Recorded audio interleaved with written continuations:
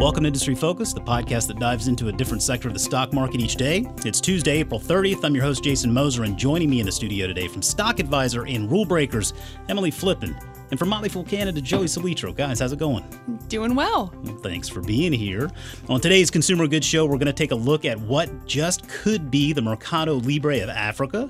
We'll take a listener question about a Chinese electric car company, NIO. But first, we're going to take a look at the current state of affairs for Yushin, the popular used car e-commerce platform in China. Emily, I'm going to start with you here because you're really the resident expert when it comes to Yushin. Oh, no. And we had demand on Twitter for your take on the company here recently. We wanted to get an update on the company, and knowing that you follow it, there was a recent short report that came out that played out a little bit on the stock, but knowing that we're business-focused investors, we look past those types of things into the longer term there. What is the state of affairs with Yushin, and how do you feel about the company today? It's really quite the interesting story for Yushin. We had this short report come out, sent the stock down. I think at its bottom was down 50% in a matter of hours after this report came out, essentially claiming that the majority of Yushin's business, which is to sell used cars, they run a used car e-commerce platform in China, was fraudulent, and that the company was essentially double counting, making up a lot of their numbers, lying to investors in their annual report. So some very egregious kind of claims there that if they were accurate would drastically change the value proposition of Yushin. And it's interesting because it came out right after an amazing quarterly report. We saw Yushin absolutely crush expectations. The stock is still kind of depressed from this short report. So you're right. We are business-focused people, but we can't take this without looking at what it means for the business. So investors who maybe are wondering why, if they own shares of Yushin, why they're down a lot, or if they're looking at the company, why it looks so depressed, that's really the reason. I know I've looked at it. I know Joey's looked at the report. And while some things are concerning, right, you're never going to know these companies the same way that you may know a company that's based here in the U.S. There were a lot of kind of red flags for me in the short report coming out that kind of gave me the impression that the people who wrote it didn't really understand Yushin's business. So red flags in the short report, not red flags so green for flags business, for the company, essentially. Gotcha, okay. So some stuff in there that were very clearly part of the business strategy for the company, and whoever was writing it was kind of unclear about the strategy that Yushin was taking. So without getting into the granularities of it, for me, I still want to hold out for this company. It'll be interesting to see what happens when they start to report in the future quarters. I know that 2019 is going to be an interesting year for Chinese economic development. But the numbers that we've seen come out, to the extent that they're true, are extremely promising, and it's still an extremely promising company. Well, we talk about this a lot, Joey. I'll let you chime in here because you and I sit next to each other. We were talking about that short report when it first came out. And this is not the first time we've seen a short report come out from an entity. And invariably, these entities are always holding a short position on the stock on which they're reporting. But it does, it's really easy to look at a business from sort of a 50,000-foot view and say, we like the business, we like what they're doing, we like leadership, the services they're providing, the products they're selling. It's also pretty easy for anyone to go in there and start trying to pull on a string here or there to just dispute a fact or a number or something and then turn essentially what is a molehill into a mountain, right? Absolutely. So, using an example from the report would be, they try to say that they count inventory twice, and there might be a different price tag on those two cars, and it's the same exact image. But if you look at it from the company standpoint, of course it's going to be a different price for a car depending on how far it has to travel. So you look, they serve 300 markets directly, and I think 900 markets in total using all of their dealer partners. So, of course, if someone goes directly to that dealer, they might get one price. But if they're going directly to Yushin's website, it might be another price because they got to factor in that commission. So I always like to take the short report with the grain of salt, like you mentioned, because they profit from that stock going down. So they're going to do anything they can and say, even the wording that they use is like, we can't trust anything these guys say because of this, this, and this. But if you look at it from a different angle or a more positive angle, you could say, well, they just don't understand how this works. So I think I'm with Emily where I have a different understanding of the business and I am long the stock. So, of course, I kind of see through a lot of the nonsense. But if you're, new to this company, you might have completely written it off from ever wanting to own it just because you might believe something that this company said, or it might have scared you away and you were selling as the stock was down in the mid 40s or mid 140s. Oh, mid 40s. Yushin dreams. Well, but you think about it. I mean, if you're taking the long view on a company, which that's generally what we do here, we don't really do a whole heck of a lot of shorting. A short report, I mean, they're really just looking for that one day. They want to make the impact as quickly as possible. For them, it can literally be a one-day investment. They're in there, they're out of there. It's obviously much less business-focused. And I mean, to your point, I don't like to just dismiss these reports and saying, oh, they just don't know what they're talking about. I mean, they're no dummies. I mean, there are always things worth paying attention to. But by the same token, I mean, they can pull on any kind of string there. Companies are big entities. There's a lot of things going on. Reporting errors happen. Numbers get fudged, whatever.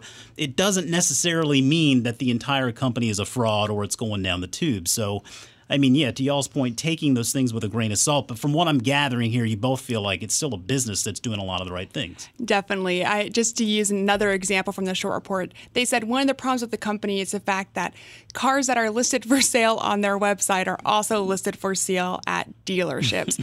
Yes, that is how used car sales work. And it's funny because Yushin, management responded, wrote out a really nice response, actually, that if investors are worried, they should take the time to read through. Said it in a nicer manner than I probably would have if I was Yushin's management. That was essentially like, yes, these are our business practices. This is how selling used cars works. We never claim to have exclusive rights over the cars that dealers listed on our website. So all in all, it doesn't look great for the stock. But I like to go back to, the quarterly report that they just released, the fundamentals of the business, management, all these things are still looking promising. So it's definitely, you have to take a long view. Well, that's encouraging. We'll continue to follow it. And I'm sure that we will be inviting you both back in the studio again very soon to talk about this company again. Hopefully for better news. Yes, for better news. Well, let's take a step over to Africa. And I tell you, Joey, we were talking about this a few days ago, and you had me at Mercado Libre because when you were talking about Jumia Technologies, and this essentially being like the Mercado Libre / Amazon / insert tech name of Africa. I mean, this seems like a pretty compelling business from a market opportunity standpoint. I mean, we've seen obviously what Amazon has done to date. We've seen how Mercado Libre capitalized that on its own particular geography there in Latin America. Looking at Africa, understanding that they're still a little bit behind in many ways, and they are coming into the 21st century in a number of ways. It sounds like Jumia is trying to capitalize on that by building out ultimately an e-commerce style platform for what looks like ultimately the entire continent, right? Absolutely. So, yeah, a lot of people like to attach Amazon or Alibaba to the company, the blank of Africa. So here at the Motley Fool, we're all familiar with Mercado Libre, and I think that best sums up kind of what they do, where they have these 3 business divisions where they split up between marketplace, payments, and logistics. But when you dig deeper, it's much more than just that platform that's connecting sellers with buyers. They've got the travel division that looks very much like a Priceline or an Expedia. They've got the foods division that looks very much like a Grubhub or Instacart. And they've got this deals division, which is a mix of real estate, cars, jobs, and classifieds, which reminds me of kind of like a combination of Zillow, Cars.com, Indeed, and Craigslist. So you see that they're basically leveraging every popular form that people use to purchase things on the internet and kind of bundle it all into one, where each of these business divisions actually had different names. I think the travel was Jovago, and Carmodo, I believe, was the car division. So they just kind of rebrand these as Jumia Deals or Jumia Travel. And they just kind of bundled it all into this one company, where the most interesting part is that it's Africa and the second fastest growing behind East Asia, second fastest growing economy behind East Asia. You've got 1.2 billion people, and the population is supposed to double to 2.5 billion by 2050. So you've pretty much got this ultimate platform of growth, and they've got that first mover advantage in all of these industries. Yeah, I mean, we talk about Mercado Libre, and early on, one of the really kind of the crux of that thesis early on was not only the size of the Latin American population and the market they were serving, but the emergence of this middle class that, I mean, I think we're very used to seeing that middle class day in and day out here in the States. I mean, that's kind of just normal everyday life for us. But when you look at some of these other places where the middle class is really just starting to develop, Latin America was certainly one of those, and Mercado Libre is capitalizing on that. It sounds like Africa is probably a little bit behind that, but beyond even just the population expanding and technology spreading, I mean, this is going to be at some point a middle class that jumps up out of nowhere and could serve as a really nice catalyst for this business. And they actually put that in their S1 filing, which is very interesting. So, yes, they have this population just explode.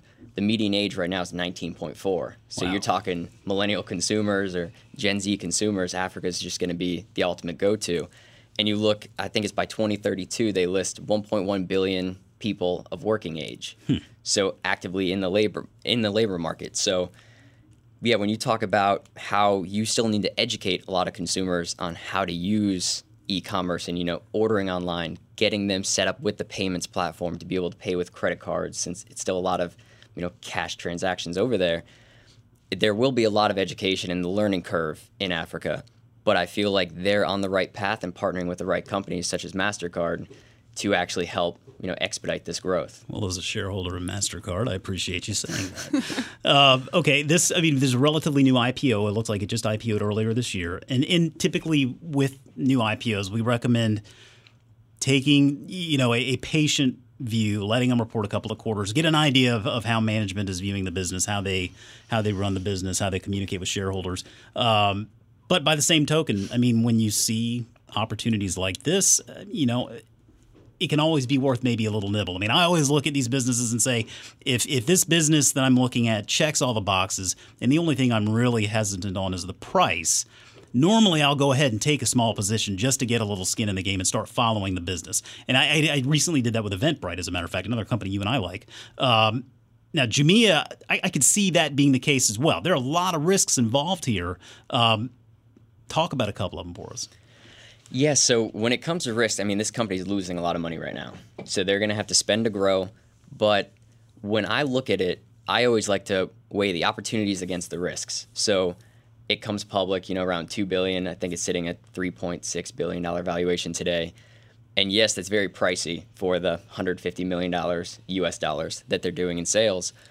But I always like to take a step back and see the size of the market today, kind of where the market's going in the future, and saying, that $3 billion market cap today isn't all that much for what this company could be in the future. And had you done the same with a Mercado Libre or an Amazon in the early days, like we did here at the Motley Fool, you can kind of see you could see these similarities amongst these companies. Sure. So that's where I know I'm kind of like an IPO junkie, where I buy a lot of day one, and I get a lot of crap for it. But with certain companies, I want my skin in the game on day one. And I think with Jumia, I came in with 75% of the initial position that I wanted to, so I could, add to that position if, it starts off with that mid-morning pop and then just kind of comes back down over the next couple of days. But, it's just kind of taken off like a rocket ship. So, another thing I think about too is in having followed Amazon and Mercado Libre, and perhaps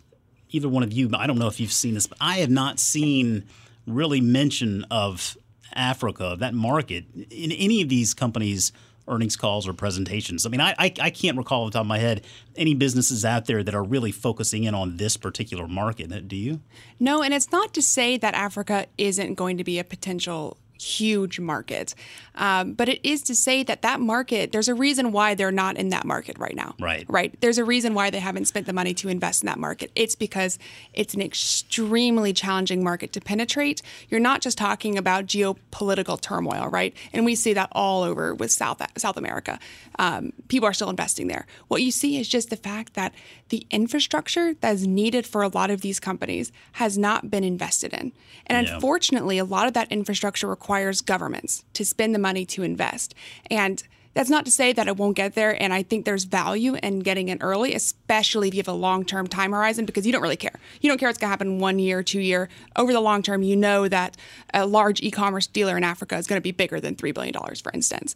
But it is to say that there is extreme concern over how long that development is going to take and the money that is going to be needed to build it out. So my concern with a company like Jumia is just the fact, like Joey mentioned, it's unprofitable. And they're going to need to continue to sustain themselves, whether that be through capital raises or shareholder dilution, until they're able to scale to the point where they're profitable. So I've been burned in emerging markets before. I imagine it will not be my last time I am burned in an emerging market. But for this one, I think there's value in maybe just waiting a little bit. Well, I mean, there's no question. I mean, for as compelling as the story is, I always make sure to remind myself not to fall in love with the story and look at the underlying business and the fundamentals. But I have to admit, I mean, I don't mind buying a stock and hanging on to it for 10 years. I can click ignore and just get on with life. I mean, this is one where, I mean, a lot of people that thought Mercado Libre would never be a $3 billion business, and look where it is today.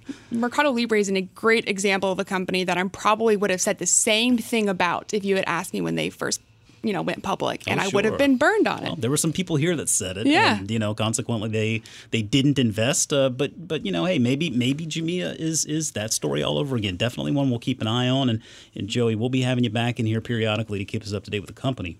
Okay, let's wrap everything up here. We have a question on Twitter from Kurt Adams, and Kurt, he tweeted some really kind words the other day about our shows and the podcast and how we're helping him out. So, Kurt, we wanted to return the favor for you and make sure to get this question in the spotlight for you. Kurt asks, I heard you'll be hosting next week's Industry Focus. Could you please also comment or update on NIO? I own some shares and was wondering if this is a value trap or a value investment. Thank you. Kurt, you're in luck, buddy, because we have two people in this room, not including me, who know this company pretty well. And Emily, I'm going to start with you. Now, NIO is the Chinese electric car company, correct? It is correct. Okay. A lot of people call it the Tesla of China. Okay, well, I did a little research on this company to get educated on and understand where they stand. And that really was the first question that came to mind was, this does seem like a Tesla for China. Why wouldn't I just invest in Tesla? But let's go back. Not go down that rabbit hole. Let's just go back a little bit first and foremost, and let's get your take on the company and see if we can't help Kurt out here. Yes. So NIO is recent IPO. It's a large kind of premium electric vehicle maker in China. They're known for taking a different approach to the way that they produce and sell electric cars versus a company like Tesla. Tesla obviously recharges their batteries. NIO replaces their batteries. Oh, wow. Okay. Yes. So they don't have the same distance. You don't really need the same distance, at least for their kind of premium target market. But it's actually cheaper for them just to replace your battery than it is for them to kind of build the infrastructure and make charging ports reliable. Whether or not that changes in the future, to be seen. Personally, for me, and I know Joey, after having many conversations with Joey about not just NIO, but Chinese stocks in general, has a very different opinion. So it's almost unfortunate I'm talking first. I tend to be a little bit nervous, and this is coming from the girl who likes the Chinese used car dealer that's much smaller, also unprofitable. But electric cars in general, it's kind of a soft market right now in China. And they've guided, at least over the next couple quarters, that sales are not going to be what they want them to be. That's not to say that long-term it won't be there, but I know how much these cars cost. We talk about an emerging middle class. When I think about the middle class in China, I think that something like a used vehicle, having just had the ability to purchase, by the way, regulations lifted, so they have the ability to purchase used cars. That's going to be probably over the next, in my mind, 5 to 10 years, the bigger market as opposed to electric vehicles. However, grain of salt this, obviously electric vehicles are something that's important to the government, right? It's efficient, economical, and NIO is kind of a big name for China, so I imagine there's a lot of money invested in the performance of that company. Personally, they're just horribly unprofitable, and I don't see a lot of demand. So I kind of stay away from it. Well, I did notice in the most recent call that the current quarter, and it looks like perhaps next quarter, sales are going to decelerate a little bit. I mean, that's understandable. They're cars, right? You're not going out and just buying a new car every year, every quarter. But by the same token, I mean, this is really purely a China play, right, Joey? I mean, this is just they're selling their cars only in China, right? Yeah, and so with Yushin and with NIO, which I own both, So it's kind of like a play on both sides of the market. You've got Yushin, where it's the used car. It could be the lower income families or the middle class that just want to get a car in their household. NIO is more like that premium luxury but affordable in comparison to Tesla. So I've kind of got exposure to the premium autos and the used autos because, again, I'm the type of investor where I take a step back and I think where this market will be in 10 to 25 years. And the Chinese auto market is still one of the most attractive in the world because owning a car in the United States is almost like a second thought. Everybody has one. Mm-hmm. But in China, it's not there yet. So I see it as autos in general are great investments in China. But then when I pick and choose, I like Yushin because it's kind of got this e-commerce platform. And with NIO, they've got this phenomenal product that is just as good, if not better than Tesla at a better price point. Plus you have that added, it's made in China. Kind of like we love made in America. They must like made in China. I'm not going to make assumptions, but I would assume that, having that local brand that's actually manufactured right there in their home country would be more attractive to them. Yeah, now this is a new IPO, it's worth mentioning, so it's really still pretty new to the public markets. I did see this, so founder and CEO Ben Lee, he owns 14% of the company, it looks like. And I also noticed there are 3 share classes. And so ultimately, shareholders like us would just be along for the ride. You're getting that American Depository Receipt, which would represent an A share that gives you like 1 vote. But the B shares get 4 votes. The C shares get 8. And it's not the first company to do that, right? We have plenty of multi-class share structures out there. But is Ben Lee, is that like the Elon Musk of China? Is he that impressive in perhaps sometimes a little bit over the top? Or is he more of a keep quiet, stay under the radar, and let your product do the talking? I think Richard Leo probably has that kind of impression now more than Ben Lee does. I wouldn't say that he is Elon Musk-esque, and I'd actually probably still say that Tesla has arguably the better kind of brand name reputation just because it is a foreign brand, the same way, it's kind of pricey, right? So the same way Starbucks has that nice premium coffee brand in China, Tesla has a nice premium electric car brand in China.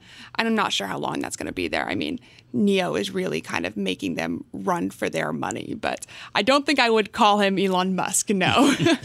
And that's almost a good thing because, this might be the first time a lot of people are hearing the CEO's name. Right. Elon Musk is almost a household name, and lately not for good reasons. No. And you see a lot of negative things about JD.com CEO. Mm-hmm. So, for him to basically just be going to work every day, and he hasn't given me a reason to not want him to have control of the company. So until that day comes, it's not really cause for concern for me. But, that's just my 2 cents when it comes to CEOs. All right. Well, we'll leave it there. Kurt, we hope that was helpful. Emily, Joey, thanks so much for stopping by. Thanks for having us. Thanks for having us. Okay, and as always, people on the program may have interest in the stocks they talk about, and the Motley Fool may have formal recommendations for or against. So don't buy or sell stocks based solely on what you hear.